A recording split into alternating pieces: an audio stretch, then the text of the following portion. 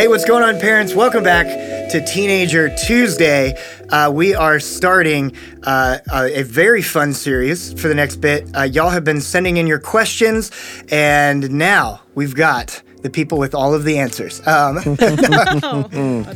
those of not you, quite. those of you who are hopers, you know, our pastor, John, Melissa, are here with us to do a Q&A.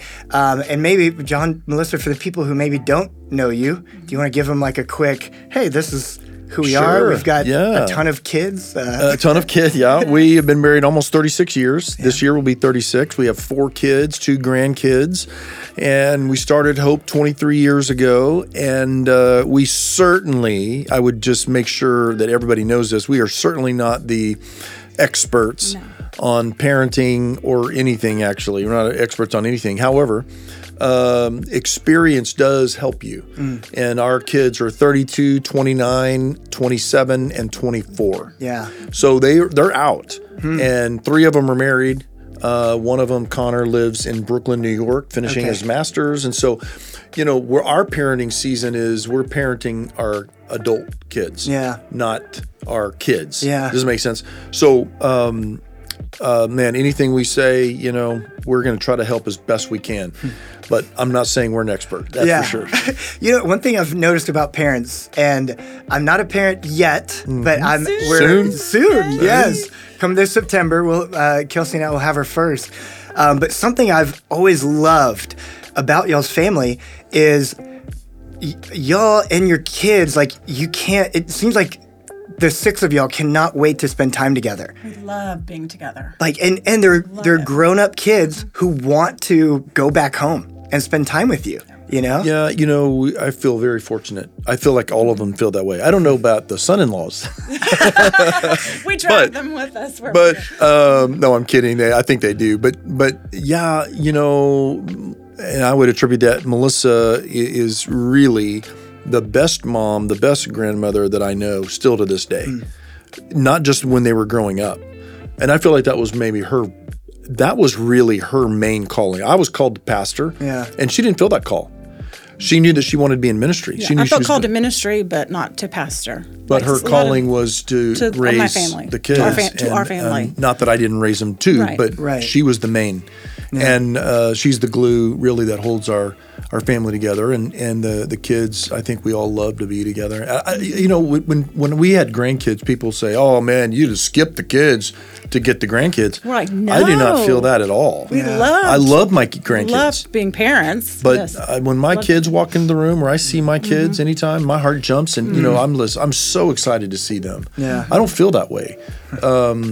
Maybe that's because we have a health. I feel like no, we're not perfect. No family is. Right. But there's not a ton of drama. Yeah. We all like each other, love each other. We go on vacations together when we can. You know, as the older they get, that gets harder. But anyway, that's our story. And we try not to put pressure on them to feel guilty for not spending time with us. Right. You know. Right. Yeah. We just ask them if they're available. That's great. If not, that's okay. Yeah, which is good too. Yeah.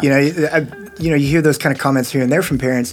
I was like, oh, okay, now you want to talk. I was like, passive-aggressive type of relationship, and you know that only pushes your kids further away. Yeah. When you do that, so you know I think we just got to be very, very flexible. Yeah. And the time that we do get, cherish it. Yeah. And use it. Yeah, it's true.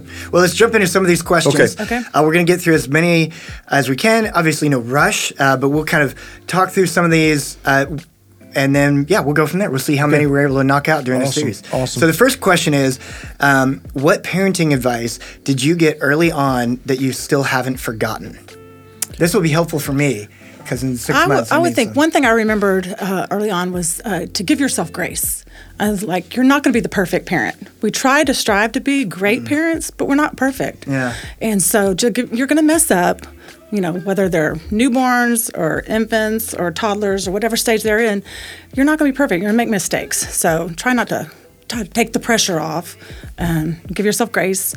Another thing I feel like as the kids got older was that I am parent first. I'm not their friend. Oh, yeah. Yeah. And so I've seen a lot when they're teenagers, they try to be their friends, you know, and they're like, that's a you're disaster. the parent. That is such a disaster. But now we're friends with our adult children, you know, and it's so fun. Yeah, absolutely. But you try to be the cool, you can't be the cool parent all the time. I mean, I did fun things. I took my kids TPing and all that kind of stuff, but I did. Vandalism. Yeah, I did. But I was still their parent first. Yeah. No, that's cool. I think the main one that I wrote down was that discipleship is my job. It's not Will Perry's job or one of the youth pastors at our campus's job or the church's job in general. That's my job. Yeah. You know, and I feel like I've never forgotten that. Not that we were perfect at it, but I have to take I think parents have to take responsibility for that discipleship. In other words, Deuteronomy 6. Yeah. You know, teach it to your children. Talk about it in the morning. Talk about it at lunch. Talk about it at supper. Talk about it on a trip. Talk about it, you know, all the time. Not in a weird way, but that it is a part of your life. Well, I think it's also living it out. Yeah, living it out too. Mm-hmm. Yep. Yeah, no, that's good. Well, and I like that, you know, the Proverbs 22 verse. It says, train up a child in the way of the Lord, that they might not walk away from them. We just had a parenting seminar, and in that they talked about how it seems like a temptation to keep the peace by removing the word train. Yes. And it's just raise up a kid. You know, and it's like, oh no, Scripture said, man, this is a training thing, and stick to your guns as in that parent role, and lead the way with that discipleship. Yep. Yeah. Well, it just did our heart so good is that we would always have like devotion About center. 3 times a week. Yeah, because with sports and stuff, and they had church on Wednesday nights, and then Sundays was Sundays. But we'd do that. But then as they got older, and just to see them in their room doing that on their own. Yeah. I'm like, okay. Yeah. Okay. Totally. Yeah. And parents, if you've been tuning in a while, you know this, but we have a resource for you. If you're like, I don't know how to do a devotional at home, just go to hopefellowship.net/student, scroll down to the parent page, and we make it super simple for you. Okay, next question. How did discipline change in your family as the kids got older? You know, how do you discipline Macy right now? Well, I'd like to discipline them. No, I think that, you know, when they were younger, you're disciplining a behavior. When they get older, you're disciplining a heart. In other words, when they were old enough to understand, I would have conversations after my anger subsided, right, about whatever it was, but I would try to go to the heart. What's going on? Why would you do this? Why? What are you thinking? Instead of I'm going to come after you, and I don't care what you're thinking. You're grounded for life, or you're grounded for whatever. And we did that.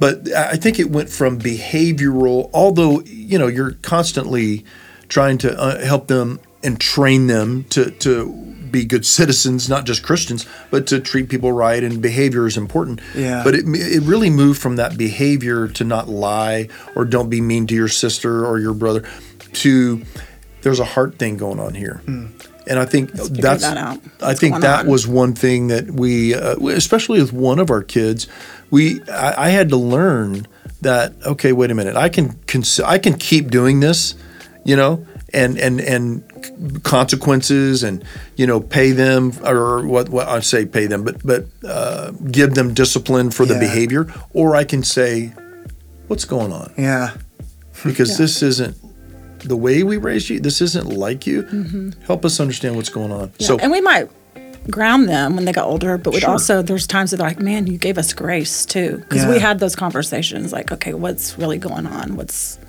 going on? Yeah.